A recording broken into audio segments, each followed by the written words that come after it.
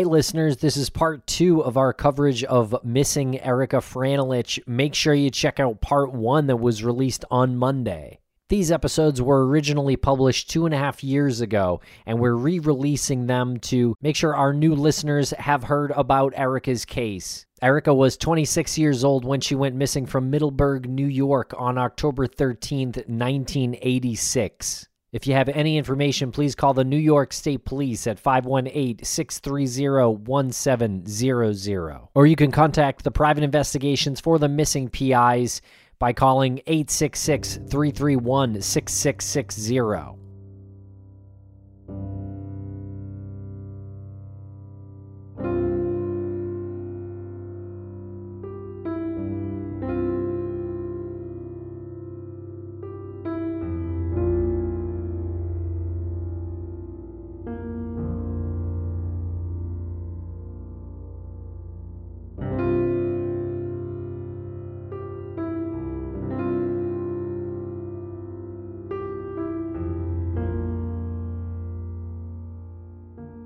Welcome back to Missing. I am Tim, here today with Lance. Lance, how are you today?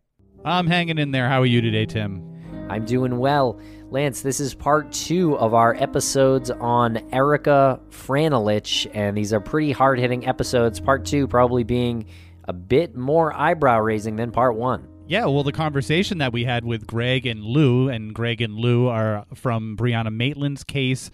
They were employed by Bruce Maitland, who founded Private Investigations for the Missing.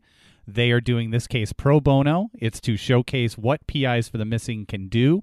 And the longer this conversation went, the more we realized that this is information that's never been heard before, and it was more and more revealing the more they spoke. That's right, and we really, again, need everyone to share, and please go back and listen to part 1, and please give it a retweet if you saw it on Twitter, or give it a like on Facebook, or share, or something.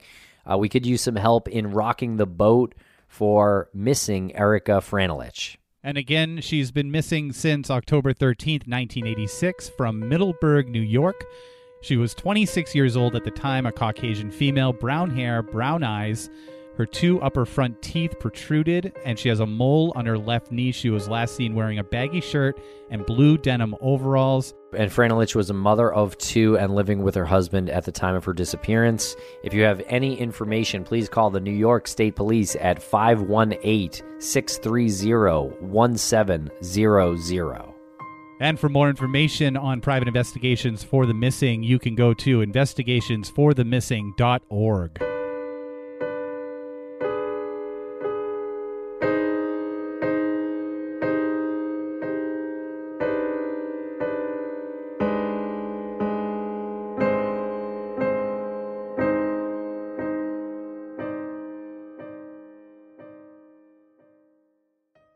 Hello, it is Ryan, and we could all use an extra bright spot in our day, couldn't we? Just to make up for things like sitting in traffic, doing the dishes, counting your steps, all the mundane stuff. That is why I'm such a big fan of Chumba Casino. Chumba Casino has all your favorite social casino-style games that you can play for free anytime, anywhere with daily bonuses. That should brighten your day a little. Actually, a lot. So sign up now at ChumbaCasino.com. That's ChumbaCasino.com. No purchase necessary. VGW Group. Void where prohibited by law. See terms and conditions. 18+. Hello, it is Ryan, and I was on a flight the other day playing one of my favorite social spin slot games on ChumbaCasino.com. I looked over at the person sitting next to me, and you know what they were doing? They were also playing Chumba Casino. Coincidence? I think not. Everybody's loving having fun with it. Chumba Casino is home to hundreds of casino-style games that you can play for free anytime, anywhere, even at 30,000 feet. So sign up now at ChumbaCasino.com to claim your free welcome bonus. That's ChumbaCasino.com and live the Chumba life. No purchase necessary. VGW Group. Void where prohibited by law. See terms and conditions. 18+.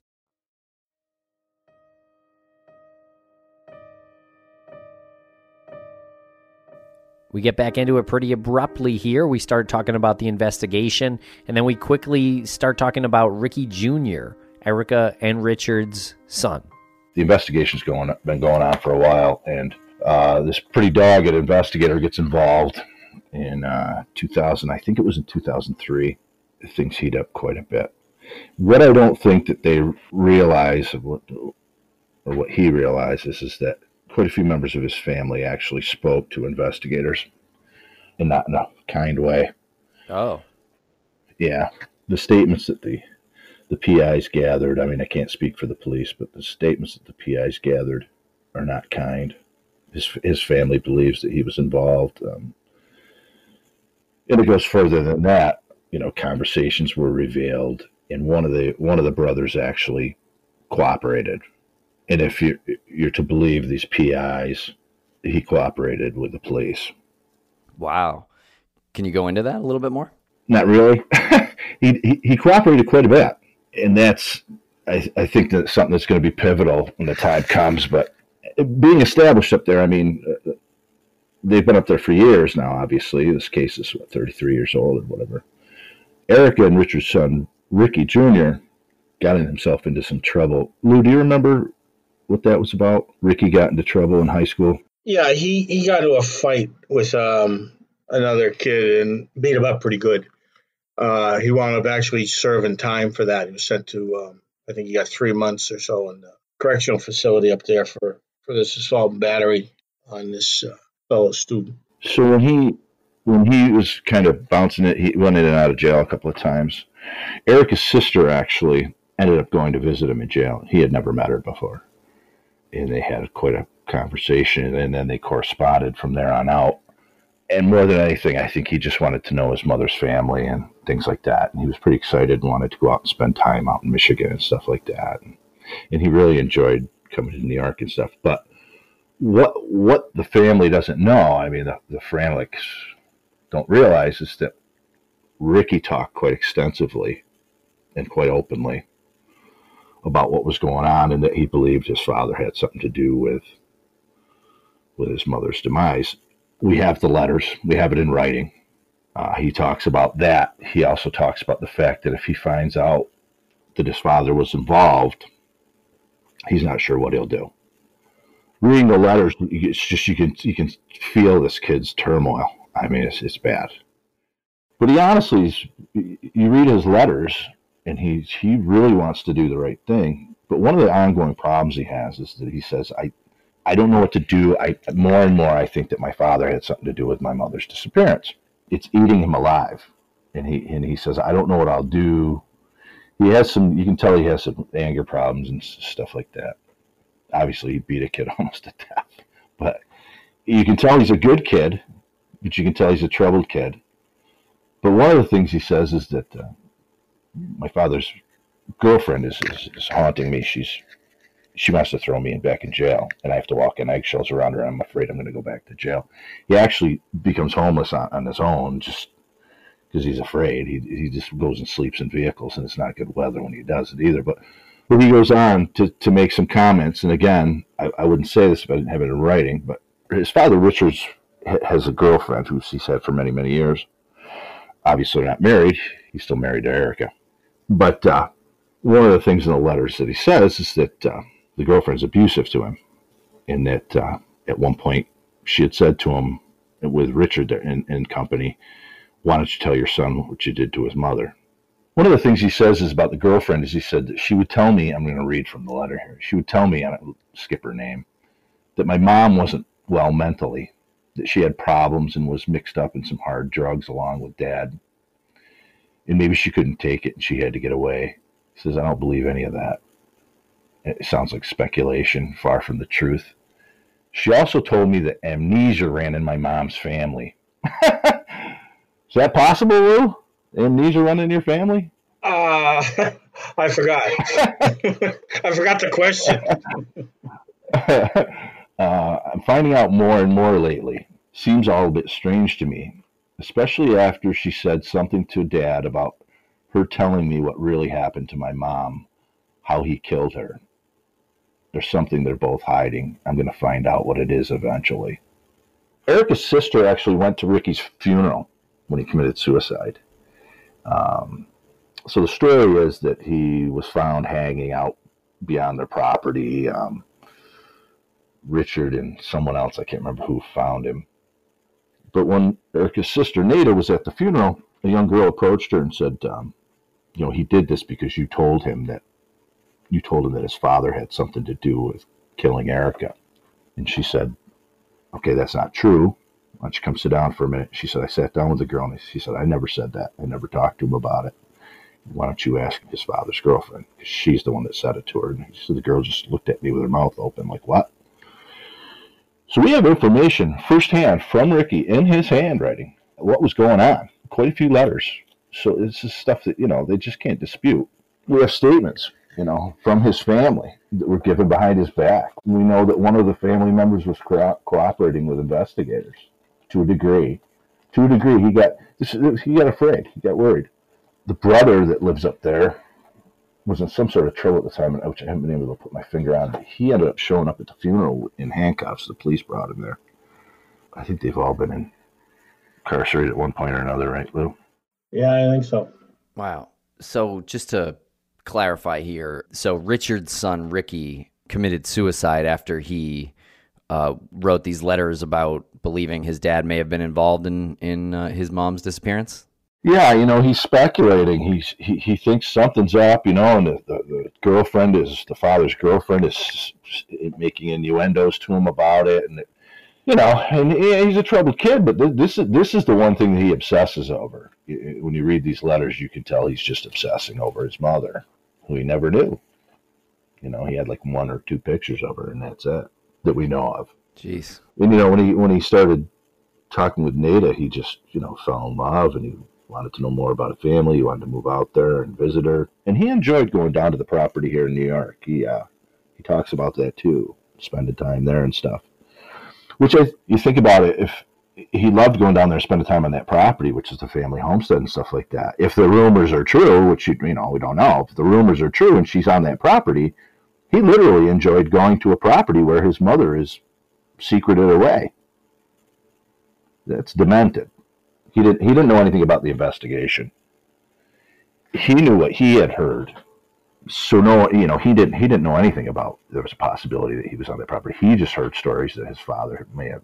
It was a suspicion. Yeah. It's a suspicion that he had and grew, according to his letters.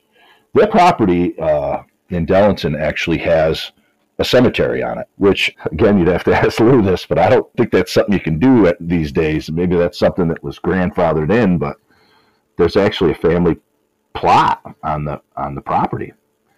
And of course, so that's, you hear a lot of the same rumors when you look at these cases. Look at Brianna's case where you hear fed to the pigs, run through a wood chipper, right, Lou? There's like a dozen of them, isn't there? Every time somebody dies and they can't find a body, it's a story. Yeah. And the one we heard recently was put into a grave because no one would look. First of all, it would be a legal issue to go look into a grave.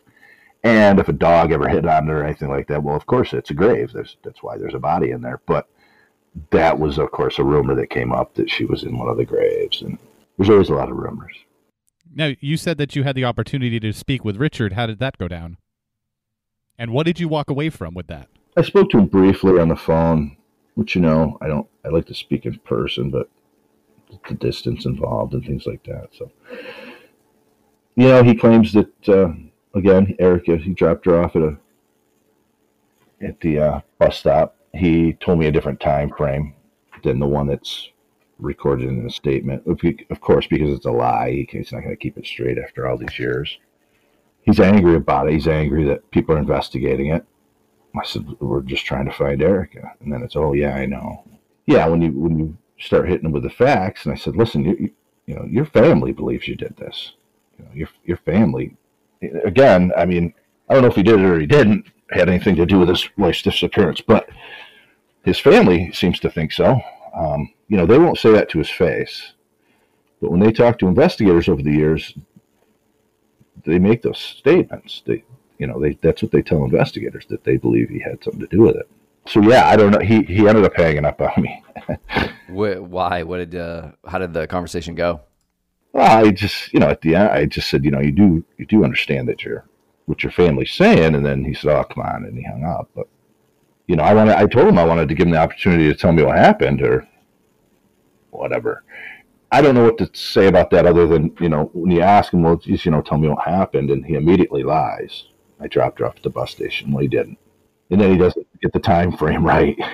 Yeah, so he just was incorrect on his previous lie, or he was trying to correct his story? No, he doesn't know what the lie is anymore, I don't think. It's bullshit. And how old is he now? Well, he's got to be 60 now. I would think. But yeah, he was born in 1960. He's 60 years old. Okay, so he's 60 years old now. What's his life like? I have two questions. Was his family aware of the extent of drug use that went on between himself and Erica? And is he still in and out of trouble, or is he still, in some sort of volatile relationship? Lou, how did the people that we spoke to describe him and the brothers? Well, I would just say that the fact that Richard was in and out of trouble was more the norm in the family than the exception. Yeah. Have a very violent reputation, I guess, in the area.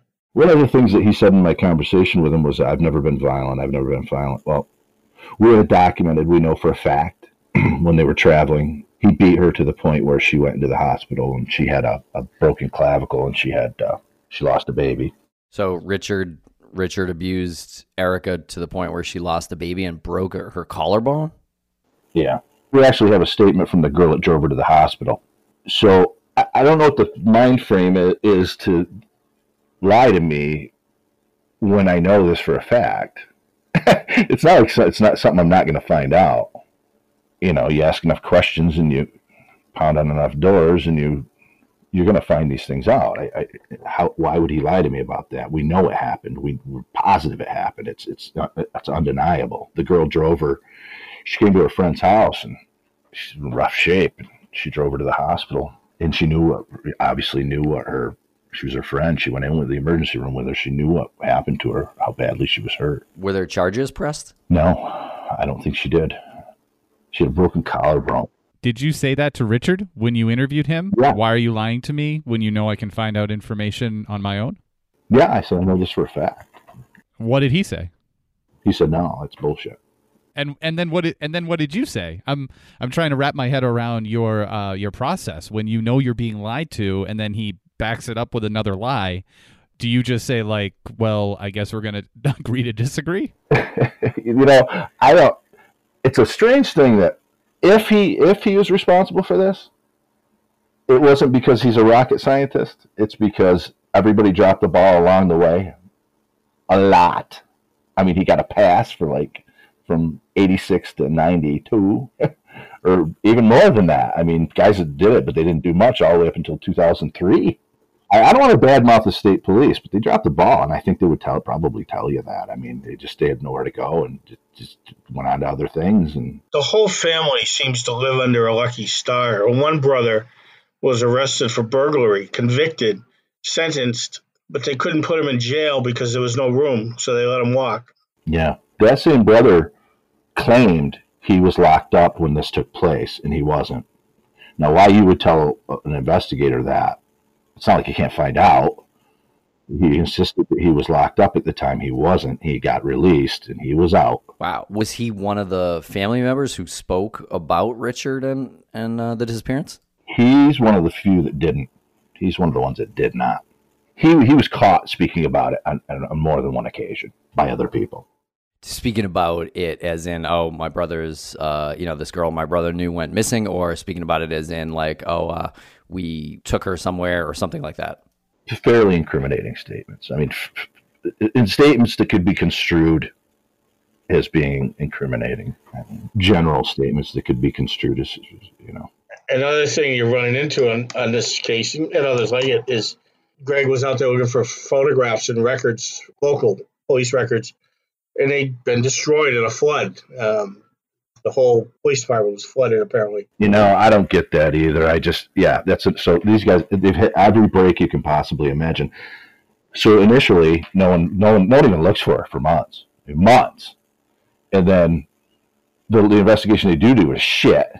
It doesn't go anywhere, and they just keep passing paperwork back and forth for years. I mean, years. Nobody does shit. And then, I go down there and I'm at the sheriff's department and I'm like, I want to know what their background is. I'm going to get some information on these guys. Nope. Everything here got flooded. We don't have any of that stuff. God, geez, you guys are weird. You can't put stuff up on racks? What are you yeah, seriously. We'll be right back after a quick word from our sponsor. Thanks to our sponsors, and now we're back to the program. I feel like after a certain period of time, like prior to 1998, there was the invention of shelves just didn't exist, or like proper like water sealing of your basement or wherever you store your records. Like, I can't tell you the amount of times that we've heard the story that, you know, the records are lost because of a flood. Like, take them out of the basement. It's amazing. And, you know, one of the guys I was talking to about it, and I won't go into that, but he had to do with this. He said there were some really expensive weapons and stuff down there that was part of somebody's collection, and they were trying to save them. I think I'd save the records first. No, go for the weapons. Well, there's a reason for that, because if they were being stored for safekeeping and they got damaged, they were going to be on the hook for them. Yeah. So, you know, it's cover yourself financially, I guess. But it's not uncommon in smaller departments where they just didn't have the budget for proper storage. Yeah. If something happens, a flood or broken water pipes or something, and the records are gone. You know, that seems to be just a really common and sad thing, that police forces just are ill-equipped. They don't have the funding they should have. You would think that we'd want to pay those people well and help them do their job absolutely as much as possible, but it just doesn't seem, you know, they're the first people to get cuts, I think. It just doesn't seem right. I haven't been involved in this case in years or anything, but I go down there and I talk to these people. I don't know people down there, and I'm talking to people and interviewing people and stuff. And I'll say, tell me about this family, or tell me about these guys. And they'll say, drinkers, druggers, wife beaters. Every time. Now, that's not me saying that. I don't know. I've never met them face to face. I don't know that. But this is what they tell me. This is from people in a small town where, you know, a lot of people know their neighbors. Everyone knows everybody. Oh, yeah. One lady said to me, oh, yeah, I used to spend the night at their house. I said, well, tell me a little bit about them. Violent. Drunks. Oh, yeah. Did you have the opportunity to speak to Richard's brother directly, or are you just speaking from hearing through the grapevine? No, I've tried to. Contact. We had a PI interview one because he's quite a distance away. He basically said, look, I wasn't living there at the time. I had moved away, and all I know is hearsay.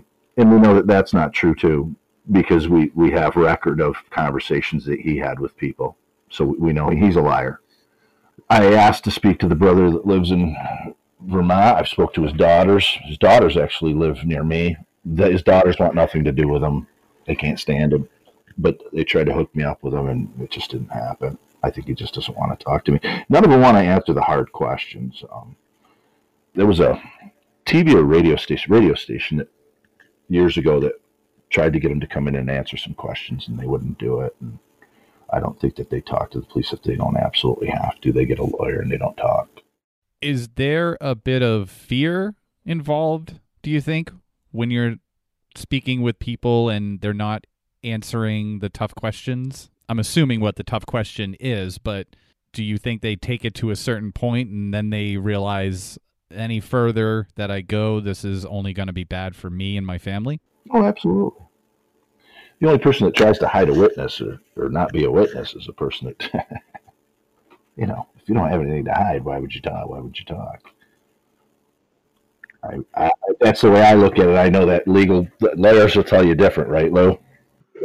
Basically, a lawyer will tell you don't answer any questions at all, whether you're innocent or guilty or not. But human nature is, if you don't have nothing to hide, you cooperate if you can, you know. Now, there's another factor, too. There's a fear factor involved also. I should tell you and again, you know, I'm just telling you what I've been told. But, for instance, I've walked the streets of this town, and I've gone into bars, and I've gone into stores, and I've gone into whatever, and I've hung up posters, and I've talked to people and stuff. Every person I've talked to said, yeah, he killed her, and she's buried on that property. What? Yeah. That's the rumor that goes around, is that she is on that family property, and she's been there. Is it still family property? It is. It was a large property, which was years ago was broken up and sold. 2/3 of it was sold, but the main house and stuff is still the family property. When this one investigator got involved in 2003, he ended up searching the property. So he got a warrant. I don't know how he got the warrant. Which the Franelich property? He searched the Franelich property, yeah. So there was their farmhouse, but they ended up having was the father had moved across the road like to another property. There was two like mobile homes there. I can't remember exactly. I think it was the father and his wife, and then he ended up remarrying. His wife got cancer. He remarried, but Richard's aunt Teresa lived in the family property. She still lives there, but the state police went and they searched outbuildings in the property. They didn't search the home, and I don't know how they got a warrant, but they did search. They obviously had enough to get a warrant. Lou would be a better one to ask about that. I don't know what the requirements would be, but Well, you certainly have to convince a judge or a magistrate that you had probable cause to believe that there was some type of evidence of the crime on the property. So, basically that the affidavit should be public record unless it was impounded. But usually if it's impounded, it's only impounded for a certain period of time. So if you knew which court it was taken out of, you should be able to get a copy of that. one thing I know is that some information was given. So there was an uncle. So there's an Aunt Teresa lives in the family home. There's an uncle they called Bink. His name was Mark, who lived just a distance away, and he ended up. When the father passed away, he'd left a piece of that property it was 102 acres. He left a piece of it to this Bink, Mark. But Bink confirmed, he literally confirmed some information about the property.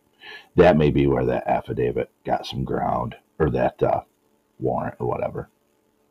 Because he did confirm information. And okay. But there was nothing found, obviously. No, they didn't find anything. But again, do you remember when I wrote that little thing for you, kind of about, I think it was about logical fallacies? Yeah. I wrote that laying in bed one night. I just kind of ripped it off. But one of the things that I kind of used as a template was just looking for something in a remote area or in the woods or whatever, how hard it is to find, especially after the passage of time. So I can't remember what year it was that they searched that property, but it was after 2003. She had been missing since 86.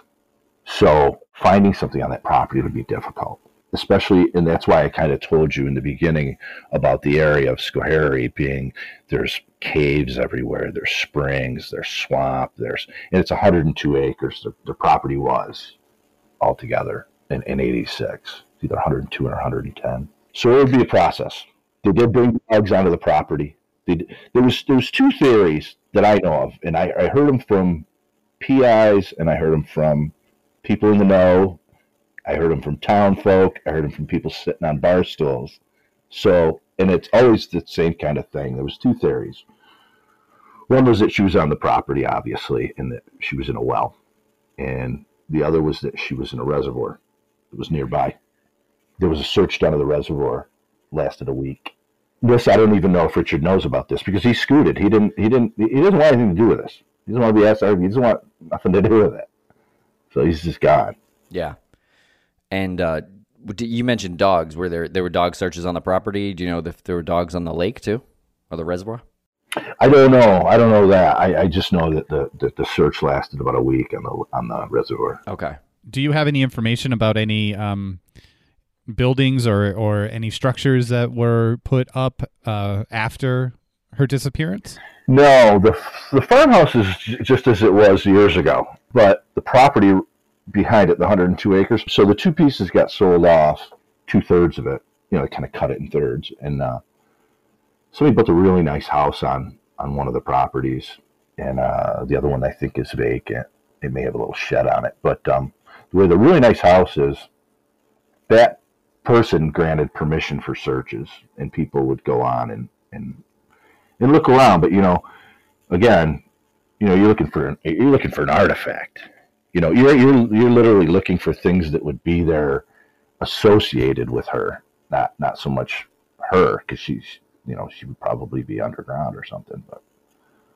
And if she was, it's probably completely overgrown. It would be hard without someone to actually point it out to you, which is another whole story. But yeah. So there had been someone on the property trying to point out an area? Is that what I gather from that one moment? I can't go into that. Okay. Is there possibly a chance to fly a drone over that area, or has that been done? People have walked it on foot. People have searched it. I mean, they that whole family knew. I mean, they knew. I mean, the thing that he doesn't realize, I think, the husband, Richard, I don't think he realizes how much his family talked. I think they wanted to be loyal to him, and I don't think that they wanted to blow him in. But when they were asked, do you think he had something to do with it? Every one of them said, yeah. Well, I shouldn't say every one of them, all but two. So the family just kind of sat there while the searches were done and just clammed up and sat in the house, and it was what it was, kind of thing. And they did some pretty extensive searches, but they didn't have backhoes or anything like that, because it's 102 acres. You'd have to have some kind of a zone picked out. Yeah, that's a pretty big area. Yeah, and you're talking about woods, and then hills, and then swamp, and I mean, it was known as, they referred to it as the holler, and they would all go down there and party.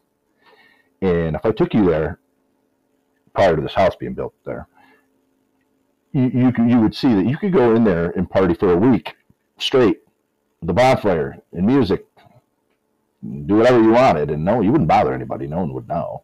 The neighbor might catch on eventually, but you're not going to bother anybody. Yeah, one of the stories too is that she was put down an abandoned well, which was then filled in with rocks. Is that correct, Greg? Yeah, and it's funny because when people think of wells, you think like somebody comes in and drills a well and puts a cap on it and all that stuff. If you've seen them, I know I live in kind of a rural area, but that's not what they're talking about. They're talking about the German immigrants that settled that area in the late 1700s, and there's wells there, and they're basically just holes in the ground with a spring coming up out of it, and there's boards over it or whatever, and those boards eventually rot away, and the grass grows around it, and you probably can't hardly even see it if you don't know it's there, and cover something like that in wouldn't be difficult and stuff like that. So that was a big rumor that went around. We'll be right back after a quick word from our sponsor. Thanks to our sponsors, and now we're back to the program. Much like in Brianna's case, and Lou and I talk about this a lot, is we can't believe how many people give false information. This must drive the police batshit. But they're so convinced of what they're telling you is the truth. And some people even say, I was there, but there's no truth to it. We have a witness for some information to do with the property, but there's no way of verifying it. So where does your personal investigation in this stand currently? We're still doing interviews. We've got some good interviews coming up. It's just constantly in motion. We wanted to talk to him. He claims, I have nothing to do with this. And I said, well, if you want to talk to us, I even offered, you can come on the podcast. You can do whatever you want.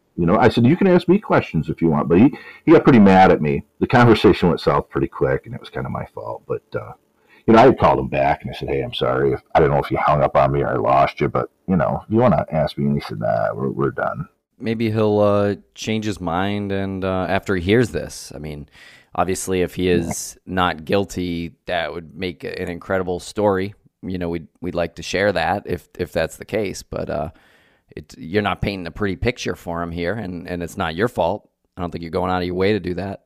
No. I think, back to answer a question you asked a minute ago, where does it stand now? And like Greg said, there's still more work to be done on it. Our goal when we started this was to get enough evidence to get the district attorney up there to reopen the case and to actively work it again. Yeah. So that's what we're hoping for, because I think it's solvable. I really do. Well, that's the other thing, Lou. I can't understand why there wasn't a grand jury. Again, the time passage, I think, is the main thing. It was nothing. It wasn't a hot case for 7 years. Yeah. Well, to follow up on what Tim just said, if Richard's out there and he hears this and he's thinking I'm innocent and these people are speaking ill of me and I want to clear my name or I want people to know what I'm really all about, that's one thing. There's also, so much time that has passed since her disappearance and her, possible death. maybe something in his system, maybe something in his brain, maybe something in his heart has changed over the past few years, and maybe he would want to see some sort of justice or some sort of closure for, somebody who he spent a chunk of his life with, and at some point, I'm assuming he cared about. At some point, I'm assuming he cared about the children too, and maybe the children would like to see something done for their mother in some form of justice. I think there's a few reasons he won't talk, but it doesn't look good for him. He was physically abusive. He'll deny that, but it's a fact. It's an absolute fact. It's a documented fact. He's arguing with her the night she disappears. I said, well, she's last seen on the 13th. He said, well, I saw her after that. And it's funny because no one else did.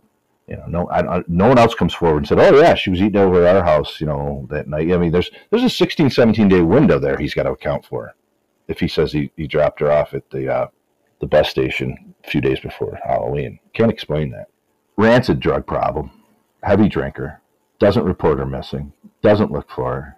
It just doesn't look good for him. So I don't know if he'll ever sit down and he doesn't want to answer the hard, be asked the hard questions, I don't think. So Erika Franelich, Erika Poprovsky, she becomes, to me, the forgotten girl. You still can't find a lot on the internet about it, just a couple little things here and there. There was a cop who really gave it his heart and soul and then retired, and he's still interested in it and everything. But after he retired in 2013, the family never heard from the police again. So I actually put the family back in touch with the police last year. They didn't really have an excuse as to why they hadn't contacted her. They're too busy. They're busy. They're the police. They don't have time to work a 33-year-old missing persons case. They'll work it. I'm sure they'll work it if they have information. Valid information comes in, they go work it. But so Erika becomes the forgotten girl.